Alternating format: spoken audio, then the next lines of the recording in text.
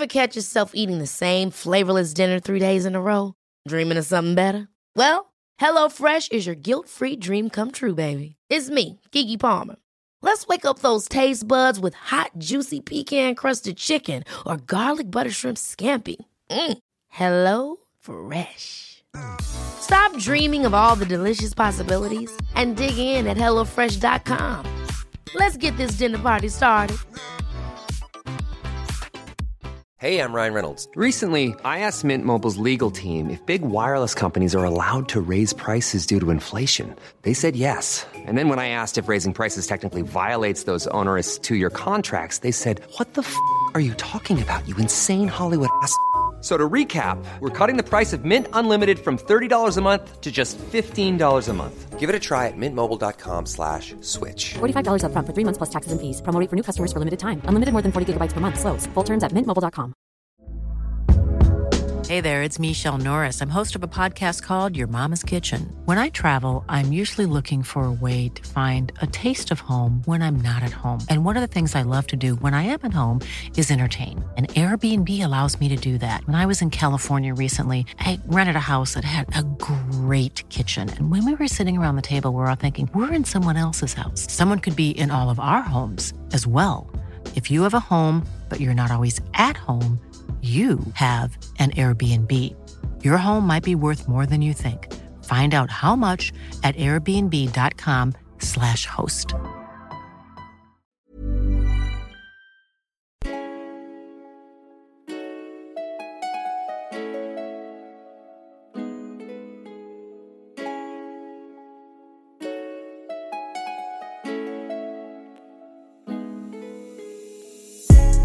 Hi, I'm Hafsa and welcome to the Mind Pretty Soul podcast, where I get to talk about that which gives you peace of mind, keeps you looking pretty, and the things that make your soul sing with incredible women that inspire me. The lockdown restrictions have begun to relax in the UK, so the streets aren't looking as eerie and empty during my long walks as they were a few weeks ago, which is great. It's nice to see that small businesses like cafes and restaurants are open again after so long, and I've yet to go back to my salon for a nail appointment, but I cannot wait. So, what's been happening since the last episode? For my mind, I've just been catching up with my friends really, and after so long, it's been great catching up with them and seeing them and making memories. We recently went to Epping and stayed there for a few days. We also drove up to a small village in Surrey called Frensham, where we basked in the sun and visited an incredible sandy beach. Studies prove that the benefits of friendship are endless, from it lessening stress, increasing happiness, and boosting confidence. So I urge you guys, go out there and catch up with your friends. Now, on to beauty. You've heard me ranting about my skin for a while now, but I'm glad to report that my skin has finally cleared up. I consulted my friend Nirvana Safa, a naturopath practitioner, and she recommended that I take a supplement that contains herbs known to maintain hormonal balance, including Vitex, skullcap, and milk thistle. I'm on my 3rd month, and it's made a significant difference to my skin, as well as other changes like drinking celery juice on an empty stomach every morning, as well as cutting out dairy and eggs. So I've pretty much adopted a plant-based diet, with the exception of some meat, chicken and fish here and there, and that's more or less a couple of times a month really. I'll provide links to Nirvana's page and the supplements in the show notes, but just as an FYI, what works for me might not necessarily work for you, and so it might help to consult a practitioner yourself just to see how you might be able to tackle your own skin problems. As for skincare, I've been keeping it super simple by double cleansing with Boots Botanics Cleansing Balm, followed by the Inkey List Salicylic Acid Cleanser, and then I follow that up with the Eve Lom Time Retreat Radiance Essence, and some rosehip oil at night, and La Roche-Posay's Effaclar Duo during the day. Some evenings I'll replace the rosehip oil with the No. 7's Laboratories Cleansing Skin Paste, which has been an absolute godsend. It contains a blend of actives, including salicylic acid, but it doesn't leave that tight, dried up feeling that a lot of actives tend to do. Finally, onto soul. I've been making a conscious effort to know all about stress, whether it's reading up on it or speaking to my friends about their relationship with stress. That's why today's guest is all the more important. In the episode, I speak with stress expert Heather Thatcher, who hails from Canada. She used to work as a registered nurse for intensive care units and noticed that many of the reasons people found themselves in ICU were a manifestation of what was going on from within. There is so much research that links stress to a large number of chronic diseases and illnesses. And so Heather knew that if she wanted to really make an impact with people's health, she had to get out of the reactive side of medicine and start attacking it at its source. Our modern day stress that our body just simply wasn't designed for. It's Heather's mission to therefore therefore show people how to take control of their stress response and heal the negative effects of stress so that they can feel better, take control of their life, and confidently go after anything they want. I cannot wait for you to listen to Heather, as she's a wealth of information when it comes to stress and the impact that it has on our health, both mental and physical. On a similar note, I recently read an article on The Cut, and I'll just share the link with you in the show notes so you can read it in full, but it presents the experiences of Black women with burnout, and I absolutely could relate. I'm just going to read you an excerpt that I found particularly painful, yet not surprising. Black women, a recent study found, experience accelerated biological aging as a result of repeated or prolonged stress, like, for example, the kind brought on by poverty or trying to prove one's worth in a discriminatory workplace. Black women frequently struggle with microaggressions, a lack of opportunities, and the pressure to be consistently on. Throw in long hours, endless Slack messages, and a culture that prioritizes the go, go, go. And burnout becomes an almost unavoidable condition. What I take away from this excerpt is that to de-stress and to take care of oneself, whether it be taking regular breaks or working out, isn't the vain, self-absorbed pursuit that some people would have women believe when it comes to self-care. It's our way of trying to avoid burnout and its potentially serious health implications. I must stress that, pun intended, that it's imperative to put yourself first. And to me, that looks like making sure your own interests are taken care of and that you don't compromise your health for anyone or anything. In a bid to take better care of ourselves, Heather has kindly gifted you a free stress risk assessment and inner peace meditation. You'll find a link to access it in the show notes. It's a great resource, so happy listening. Today, I'm joined by Heather Thatcher, someone I'm incredibly excited to have on the podcast. She is a stress management advocate and an empowerment speaker. As someone who's been burned out from stress before, I find Heather's work so crucial. She's dedicated to showing people how to live with conscious intention so they can lower their stress,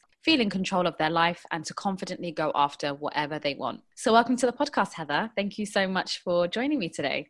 Thank you so much for having me here. I'm really grateful.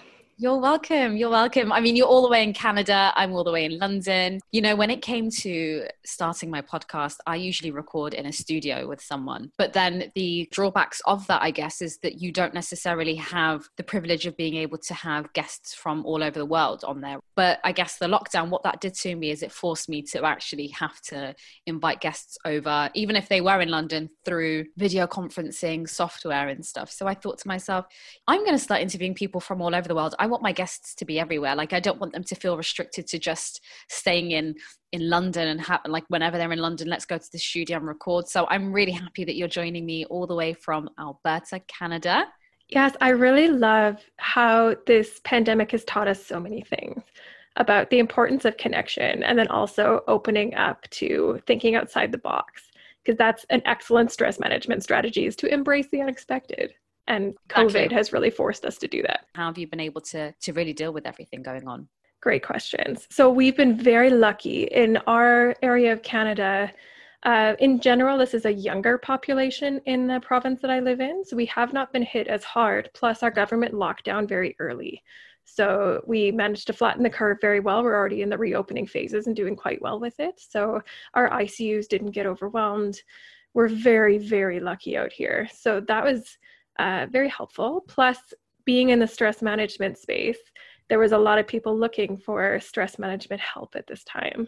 So it was a very active time for me, which was very helpful because for me, I used to be an ICU nurse. Yes. And through other waves of deadly viruses like the H1N1 and through SARS, I was working in the ICU. And so I knew what that looked like for me as someone who identified as being an ICU nurse. But about a year and a half ago, my health changed drastically and I was unable to work in the ICU.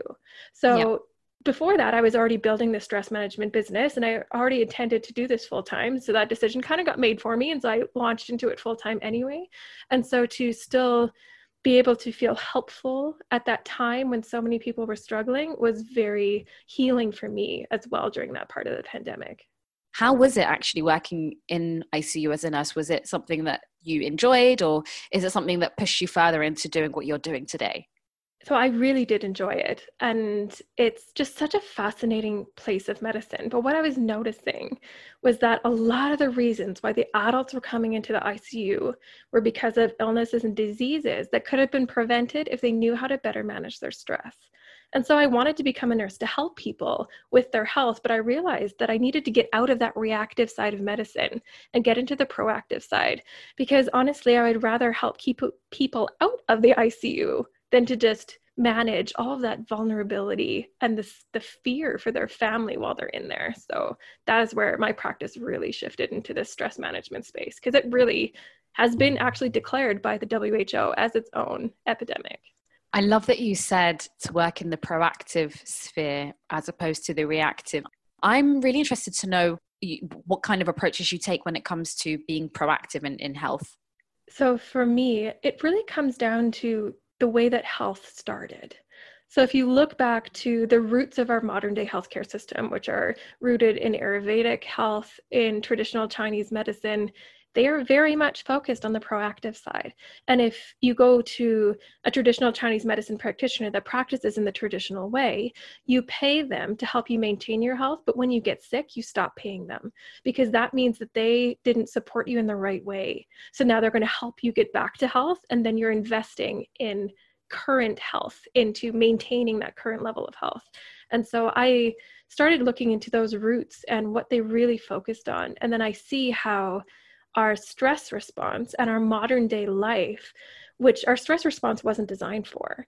And so learning how to combat that natural stress response that doesn't do well with all modern day stressors, and learning how to fight that with good nutrition, with life balance that so many of us struggle with right now, even in this pandemic space when we're forced to slow down, and just again, prioritizing those mental health pieces, but then also understanding how your stress response works, so that way you can learn to turn that stress switch off, because that is really where a lot of the magic can happen. For me personally, I found that stress has had a dire impact on my own health.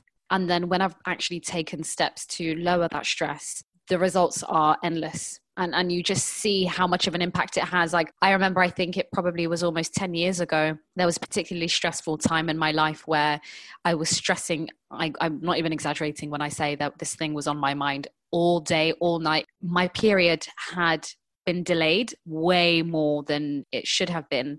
I woke up to the fact that, okay, I really need to get this stress in order then, because if it's really impacting my period, what more can it be impacting? Could it be impacting my gut health? Could it be impacting anything? It's great work that you're doing. I think it's a great job, because it's something that needs to be addressed, rather than looking at someone who comes into the hospital or to the doctor and presents themselves with symptoms that were caused by stress. Absolutely. And so I only have the statistics for the US, because the US are great at pumping out statistics, but they estimate that 90% of doctors' visits are stress related.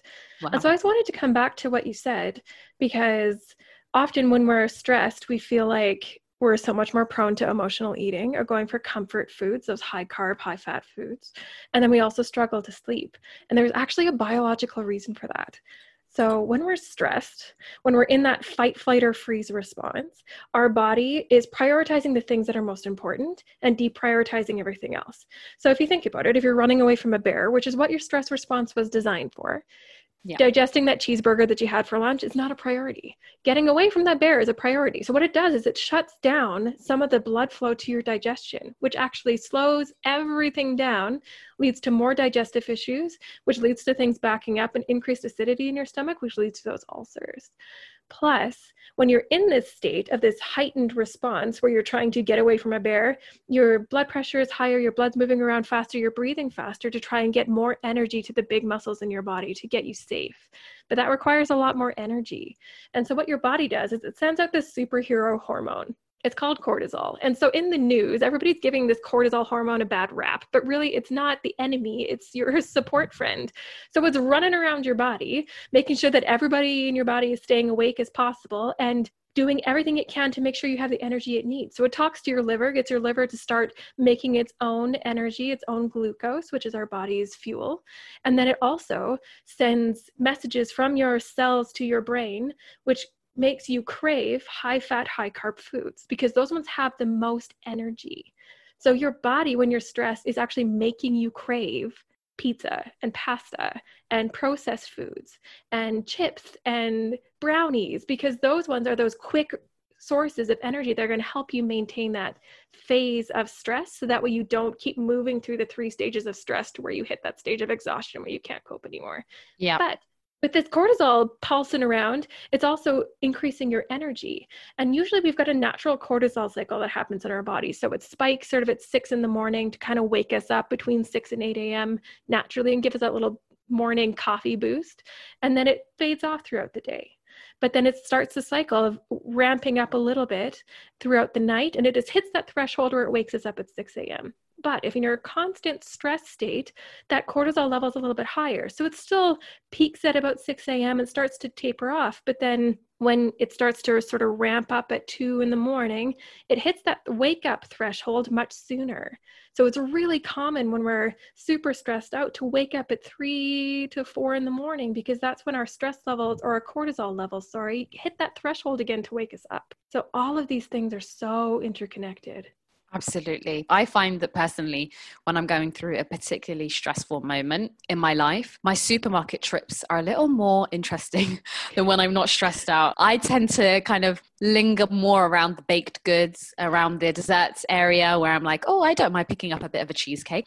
But then you do feel quite bad after that, and you do stress as well. And I find that when I'm eating foods that are high in sugar, like you said, the starchier foods, like your pasta and your pizzas and things, when I do eat more of that, when I am stressed, and it's me consuming it not out of a happy occasion or just feeling like it's more of an intuitive eating, when I am doing it out of stress, I feel like it's a loophole, or sorry, not a loophole, like a cycle. I basically eat that, feel stressed about it, then you eat that again, you feel stressed about it, you're stressed because you ate that, and then you eat that again. I also find that I break out a lot when I'm stressed as well.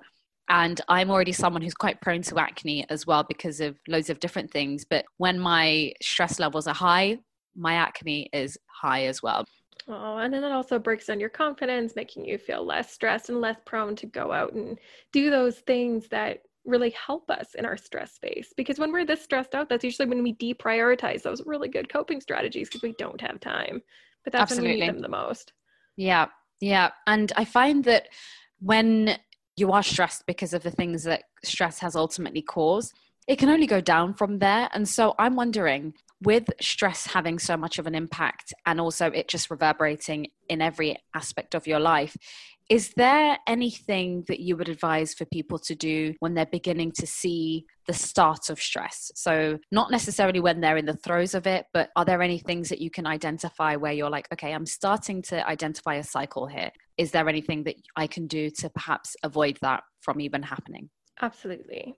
Our stress response is a stress switch. We're either stressed out or in the rest and digest phase. We're either in the sympathetic nervous system where everything's ramping up, or we're healing and digesting our food and processing the emotions that have come up through us throughout the day.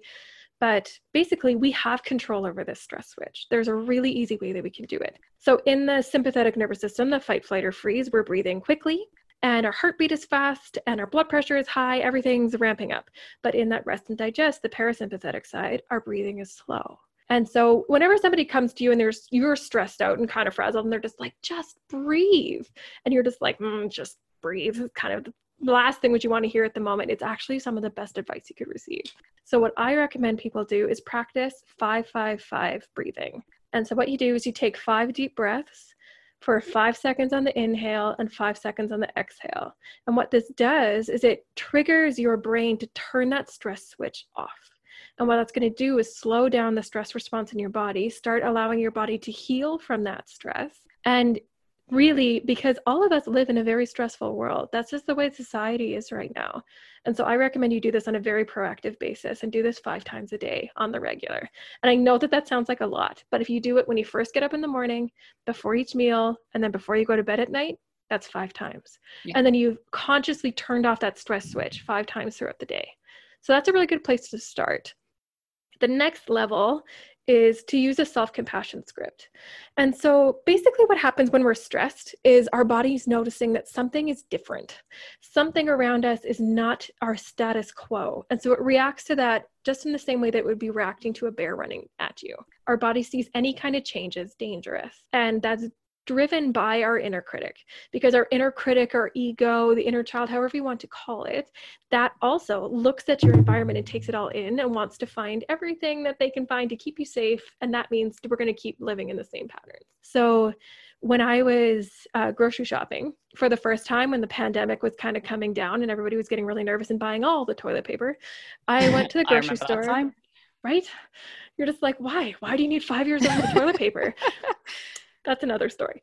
So I was there just buying a couple of things, just thinking like who knows what things are going to look like. Let's just get some frozen veggies and a couple of cans of things just in case. And so I was there practicing my breathing because I knew it would be stressful and that everybody around would be stressed and things would be different. So I was practicing the breathing as I'm walking through the grocery store, but then I noticed that the stress response in me was still ramping up. And so that's when I knew to switch to this self-compassion script. And so what it does is it takes control back from that scared, fear-based inner critic part of you that's reacting to this stressful situation. And it does these three things. Number one, it validates your feelings, because we're so quick to be like, oh, you shouldn't be feeling that right now. Just push that down. So you want to validate how you're feeling.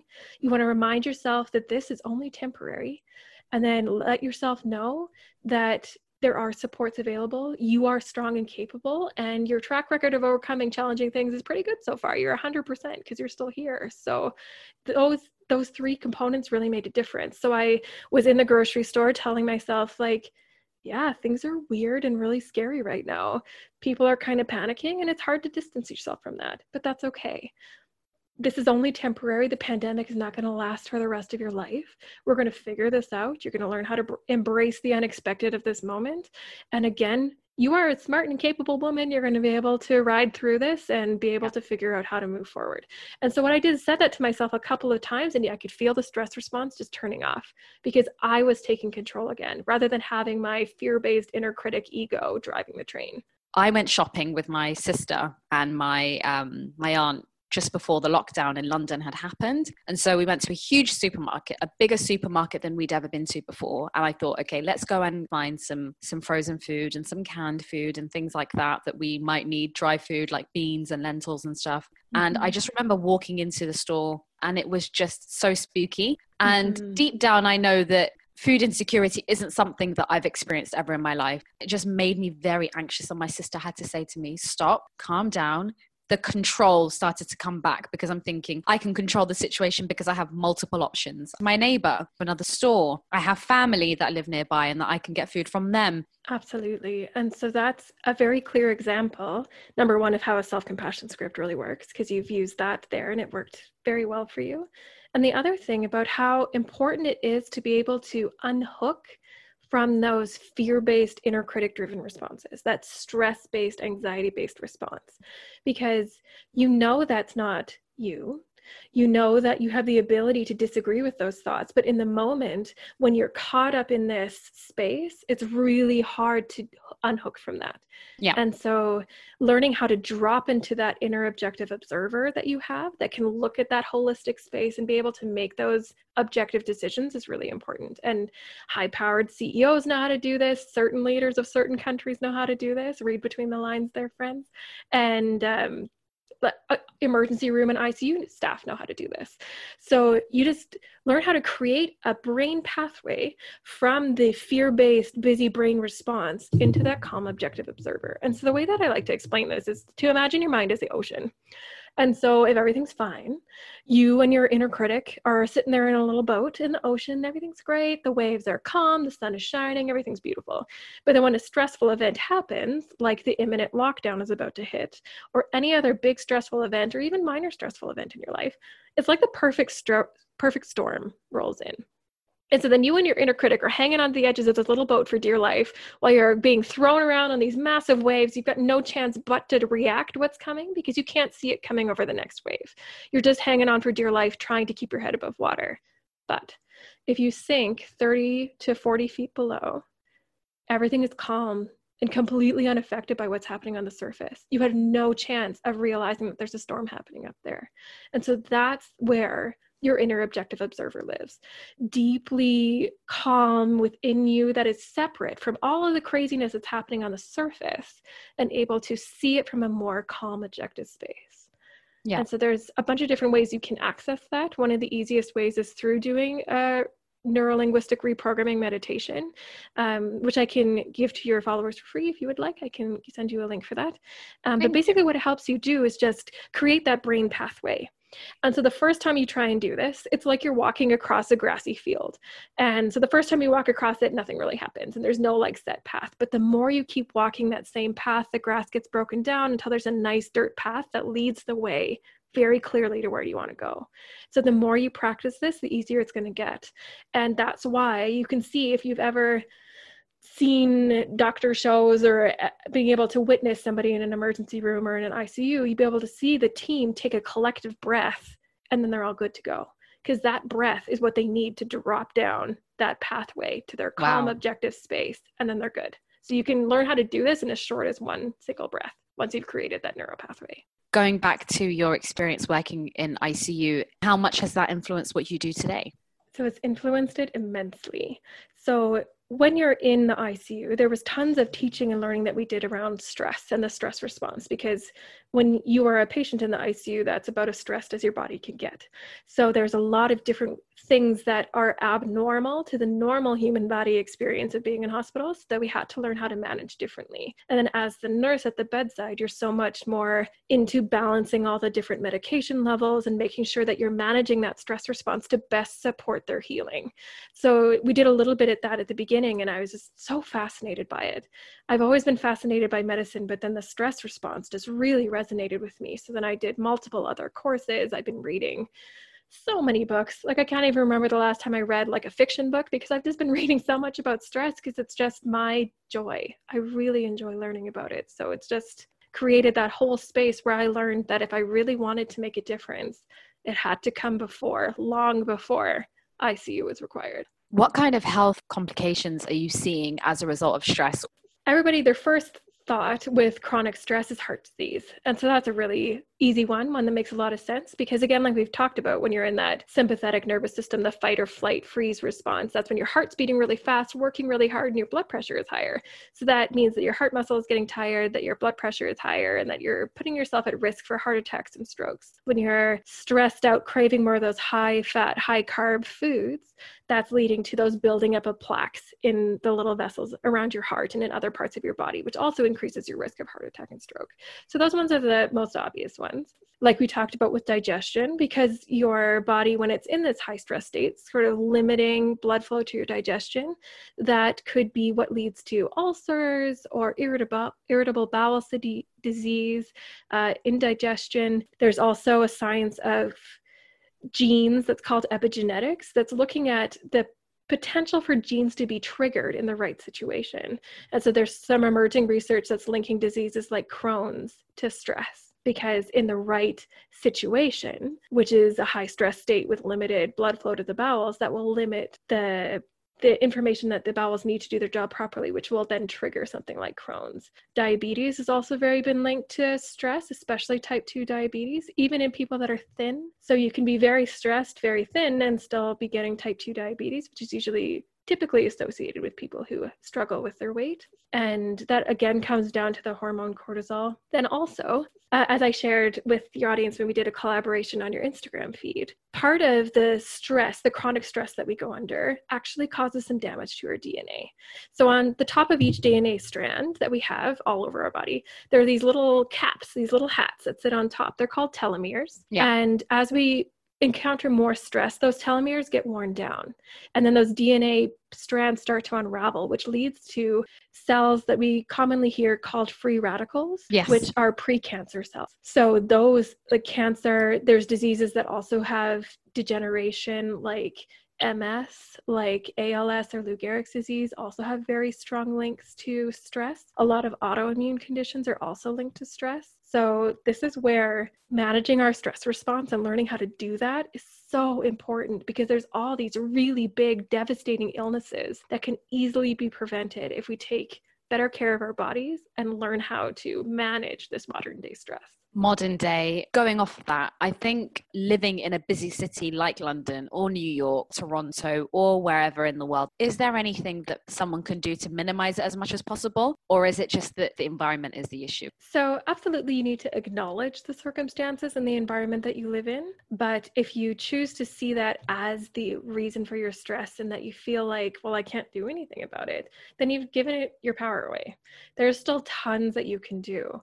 And so a lot about combating modern day stress is to set strong boundaries that are really easy for you to enforce.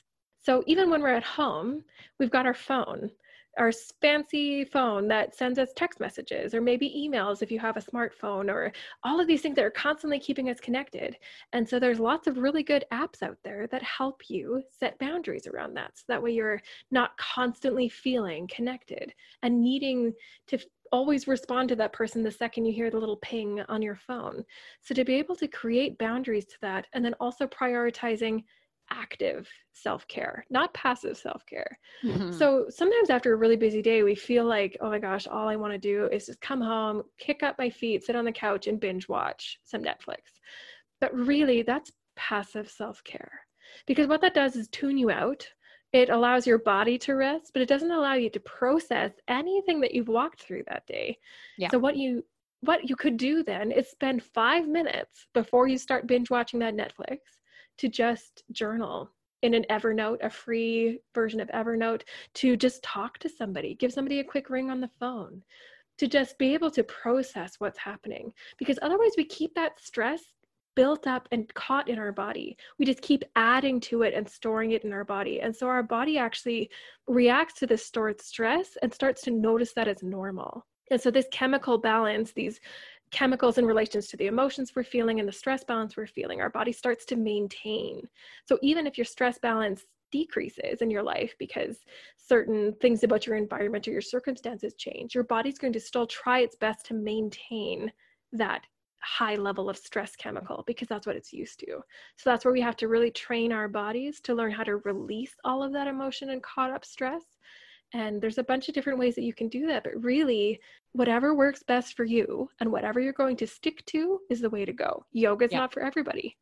Stretching and going for a run is not for everybody. I am not a runner. I will never be a runner. Me neither. I'm not a fan of running. I am not a fan of running at all. For me, I'm more of a weightlifting gal. I love weightlifting. And I was in a really stressful job. I just found it incredibly stressful, to the point where sometimes I would just dread going into the office because I knew what was waiting for me. I remember I was so stressed at one point that even on Friday evening, which used to be a source of relief for me, I used to dread, because I used to think this feeling won't last for a very long time. In just a few days, I'm going to go back to work. I would go to the gym and lift weights. And I used to finish those workouts and think, if I could actually lift 10 kilos more than I have a few weeks ago, I can get through this. And it kind of builds more of a mental strength as much as it does a physical strength. Is there anything else that you would advise in terms of active self-care? To think outside the box, because often we think like, okay, I'm at work, and then outside of work, that's when I can start doing my self-care. That's when I can start doing these stress management, coping strategies that work really well for me. But the truth is there's tons of little pockets of time throughout your day that you can use. So in the ICU, I did a lot of internal work to be able to not worry about what people thought of me and to not take things personally to be able to do this. But on our little 15-minute break, I would go into the storage room, set out a little mat, and meditate for 10 minutes. Wow. And so people would know, they would come into the room and, oh yeah, it's just Heather in her corner.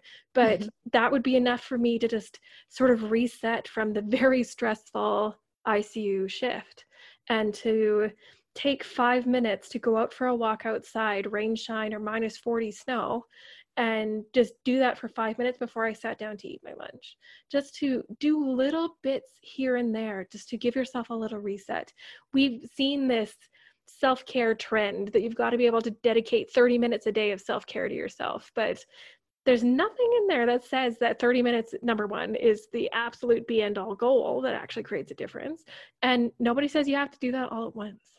Yes. 5 minutes in line while you're waiting to see the bank, or waiting now to get into a grocery store. If you're waiting for a couple of minutes before it's your turn to go in, don't go on your phone. Think. Just be with yourself. What's coming up for you? What do you need to address? Because often when we try and solve a problem or when we're really stuck on something, we just keep like focusing at it and really figuring if we don't give up on it, eventually the problem will be revealed to us. But the truth is meditation and mindfulness are the best problem solvers.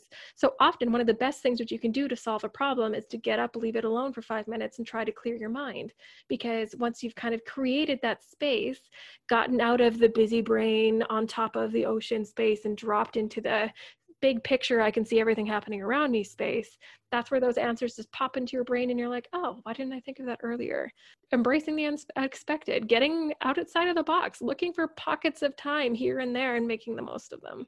Yeah, I love that you say those small pockets of time for self-care. It's something that I do a lot, especially when I am in a particularly stressful environment like work, or if you're going through a stressful time. That's exactly it. We're so much in an instant gratification society. We want to do something once and have it fix it, to be able to feel better as fast as possible. But doing these kinds of things is the same as doing strength training at the gym. Every time you practice a mindful practice or just getting out and doing 5 minutes of self-care, that's one bicep curl. And you don't get strong by doing one bicep curl and being like, I'm done now. You have to keep up with the practice. So this is something that will develop over time, but there's a lot of research that shows that a consistent practice, even something like, for example, there's a study that showed that a gratitude practice instilled in these two groups. They did a group study where one group was getting mental health support with cognitive behavioral therapy, which is the gold standard of modern psychology. And so they were just going through the regular cognitive behavioral therapy stream. The other group still got the same cognitive behavioral therapy support, but they were also encouraged to write a short gratitude letter by text or email to somebody important in their life. And after 8 days of doing this, the group that was already writing the gratitude practices had already advanced beyond the normal expected transition phase for them to have gone through over 12 weeks.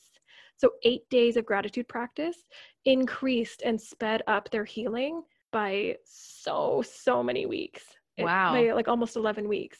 Something as simple as this, just consistent practice, can make a huge difference. So it's not the instant gratification, kind of, but it's pretty darn close. I am someone who is grateful. I am grateful for all that I have and the people that I do have in my life, but it's not something I actively think of. And so knowing that, that's going to motivate me. Absolutely. And gratitude is one of my core values. It's something that's very, very important to me. And so on my Instagram stories, every night I share a gratitude prompt. I love it. It's so much more than think of 3 things you're grateful for, because that can get really repetitive very quickly. And we can start to fall out of that practice because it's sort of, well, I'm just saying the same things over and over. So why am I doing this? So if you can start to think of gratitude in different ways, and that's what these prompts really try to get you to do, is then you start to notice how gratefulness is so much more than listing 3 things. And that completely shifts your perspective of so many things.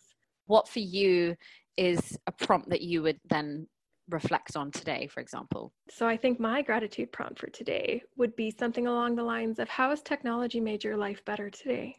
So for me, technology has allowed me to connect with you and to be able to speak with another audience and to hopefully help inspire other people. So that is a fantastic way that technology has helped me today. And I'm very grateful for technology. We connected over a mutual interest in well-being and health. And that's not something that we would have been able to have done had we not had technology to facilitate that.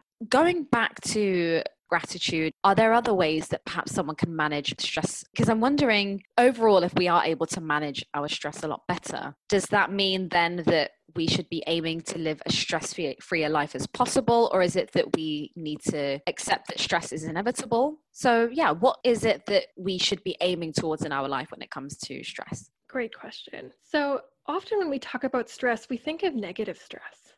We think of the distress side of things. And so there's actually a stress curve. It's like a normal bell curve kind of shape. And there's a sweet spot right at the top where you're in what's called eustress, EUSTRESS.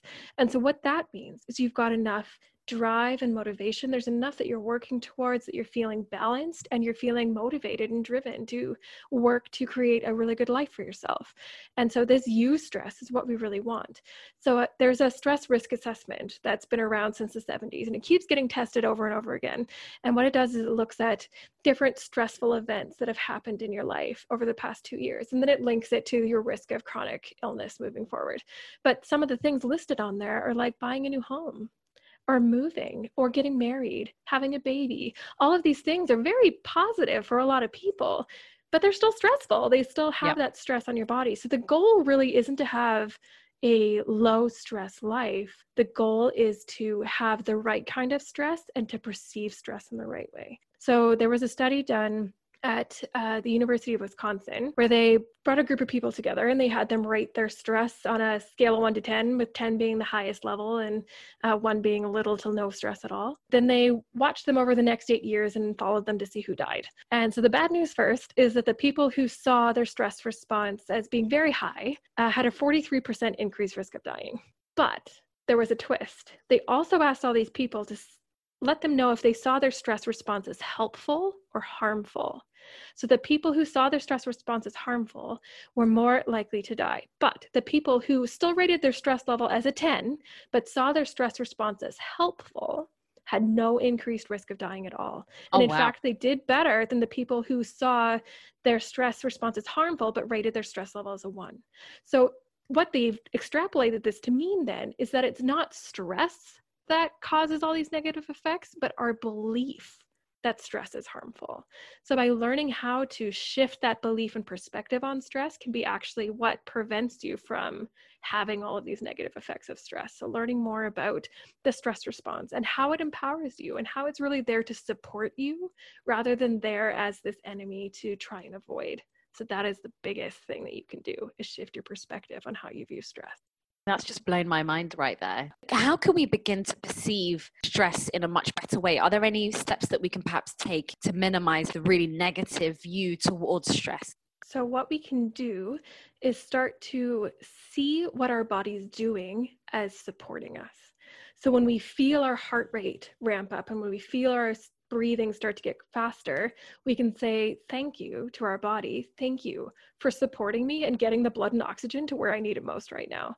Really appreciate that, because I would be lost without you. Mm-hmm. To be able to see all of the stressful events in your life moving around, but also pulling out those positive stress pieces and to bring your attention to those as well will really help you in this case. Because what this does when we're bringing your attention to the stressful moments, the positive stress, the more happy stressful moments, and also seeing the stress response as helpful.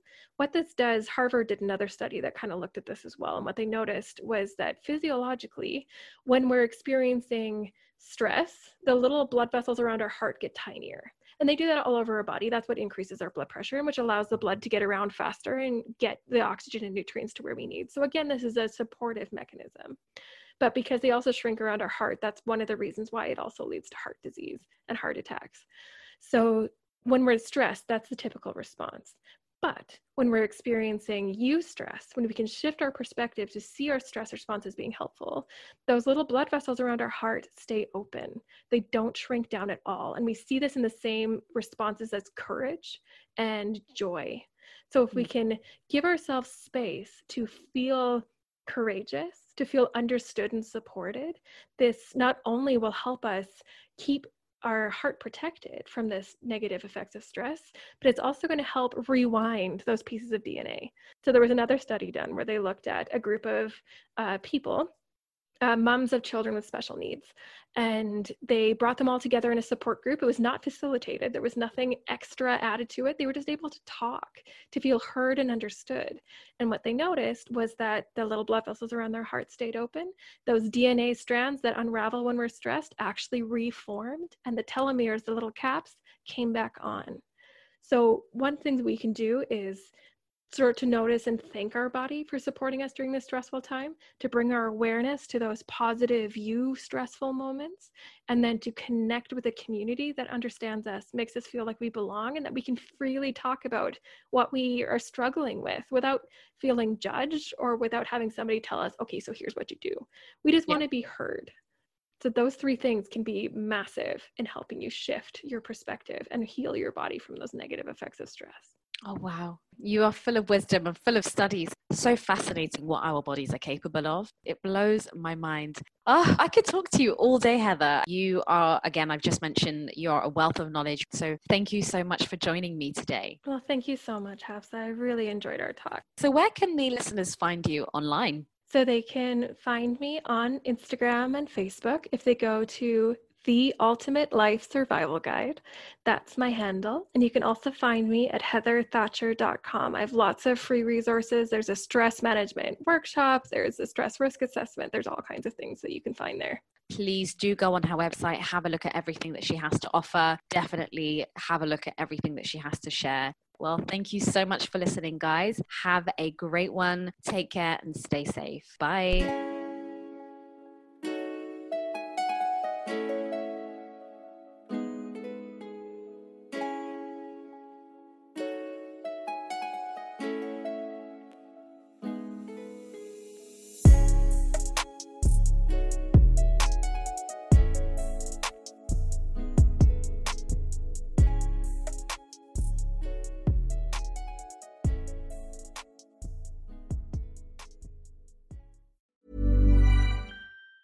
Hi, I'm Daniel, founder of Pretty Litter. Did you know cats tend to hide symptoms of sickness and pain? I learned this the hard way after losing my cat, Gingy. So I created Pretty Litter, a health monitoring litter that helps detect early signs of illness by changing colors, saving you money and potentially your cat's life. Pretty Litter is veterinarian developed, and it's the easiest way to keep tabs on your fur baby's health right at home. Go to prettylitter.com and use code ACAST for 20% off your first order and a free cat toy. Terms and conditions apply. See site for details. Hey, it's Paige DeSorbo from Giggly Squad. High quality fashion without the price tag. Say hello to Quince.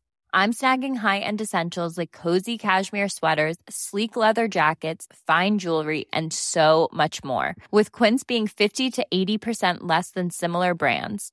And they partner with factories that prioritize safe, ethical, and responsible manufacturing. I love that. Luxury quality within reach. Go to quince.com/style to get free shipping and 365-day returns on your next order. Quince.com/style. Imagine the softest sheets you've ever felt. Now imagine them getting even softer over time. That's what you'll feel with Boll & Branch's organic cotton sheets. In a recent customer survey, 96% replied that Boll & Branch sheets get softer with every wash. Start getting your best night's sleep in these sheets that get softer and softer for years to come. Try their sheets with a 30-night guarantee. Plus, get 15% off your first order at bollandbranch.com. Code BUTTERY. Exclusions apply. See site for details.